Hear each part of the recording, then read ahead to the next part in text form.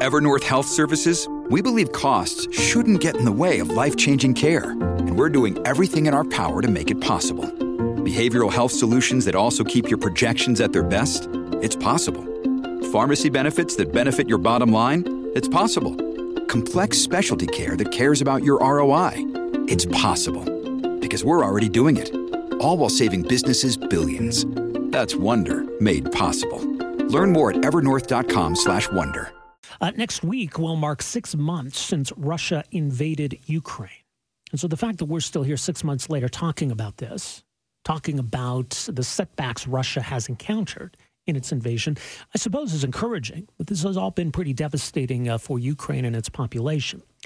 And next week also will mark the anniversary of Ukraine's independence. As our next guest notes, Canada was the first Western country to recognize Ukraine as an independent country in 1991.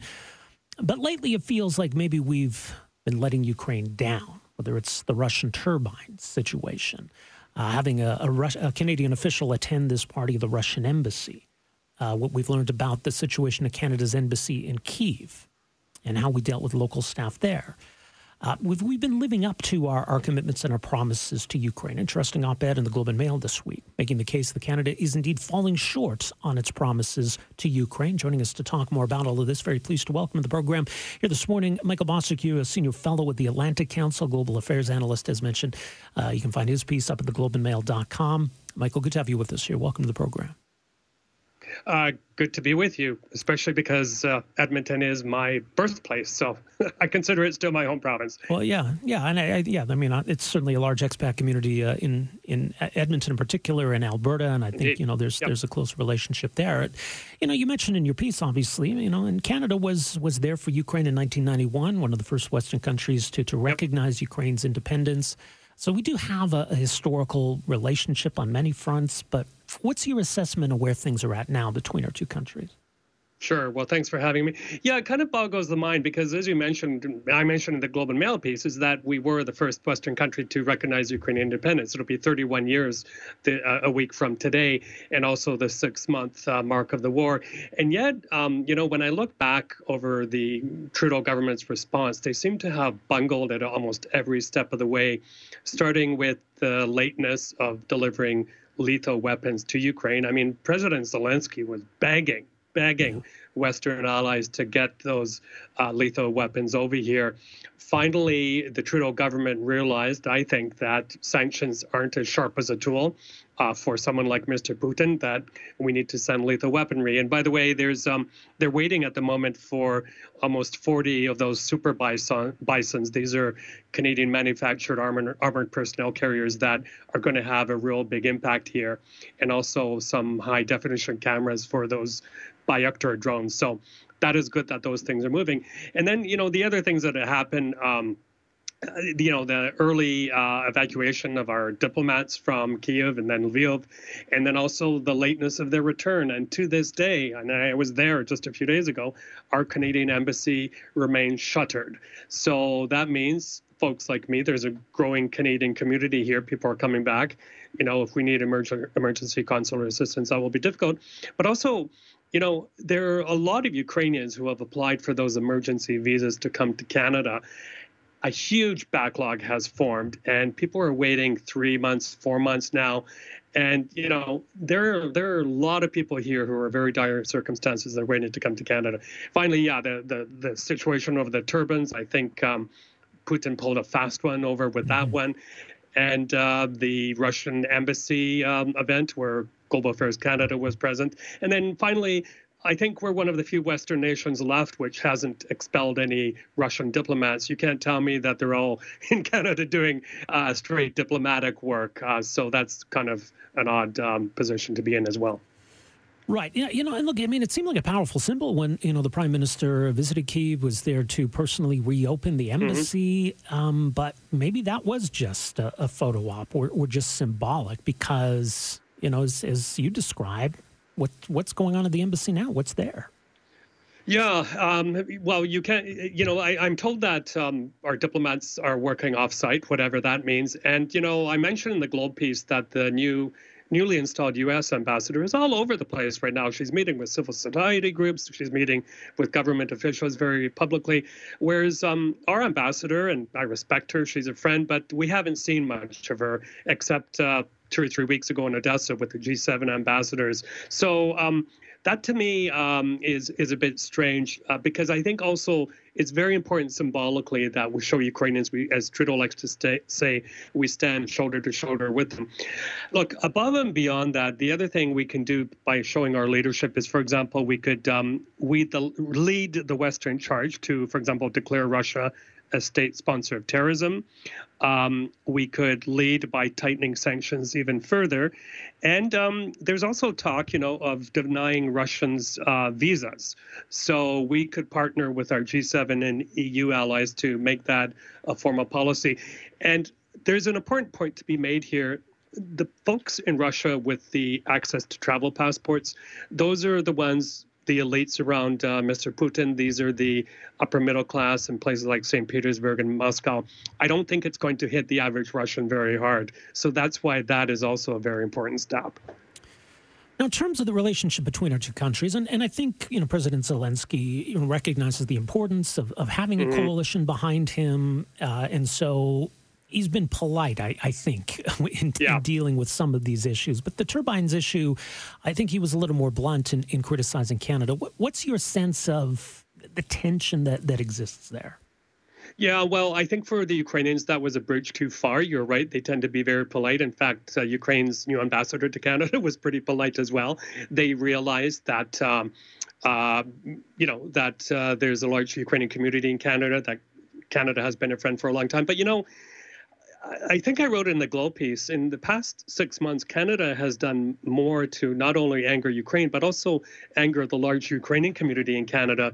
You now have the Ukrainian World Congress and Danilo Bilak, a prominent Ukrainian-Canadian lawyer, suing the federal government to halt those turbines from going back to Russia. Why? Because that would only assist Mr. Putin in weaponizing energy even further. And, Canada did return that one turbine. And then what did Putin say? He said, well, we can't take it anymore because it's too complicated. So I think we got hoodwinked pretty badly there. I think the other factor here that worked probably behind the scenes, Foreign Affairs Minister Mélanie Joly is from Quebec. These turbines were being repaired there. Yeah. According to a Global Affairs memo for consideration, jobs were a consideration there. So, but you know what?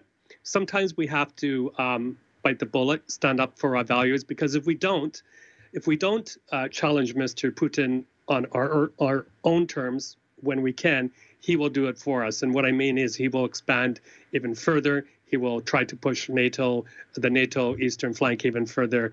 We're already feeling globally the consequences of his actions.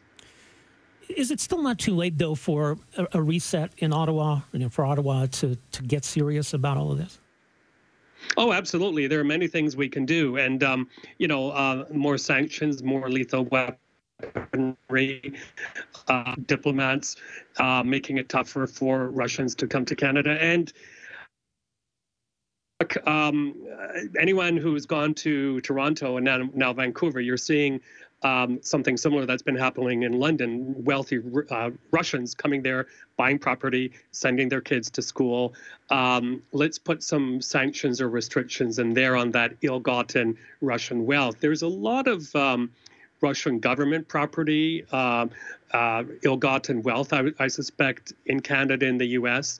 I think there's a good justification for some of that to be seized, to be sold, and the proceeds to go back to the Ukrainian government. The other thing we can do, and this can happen immediately, is to, I can't stop thinking about those Ukrainian locally engaged staff that worked at our embassy that were left behind. Global Affairs Canada, in its cowardice, abandoned them. Let's issue an apology to them, and let's fast-track visas for them to come to Canada to anyone who feels they're in danger here, because the Russians are not finished with Ukraine. They have the ability to reach deep inside any major city, and those people are still under threat.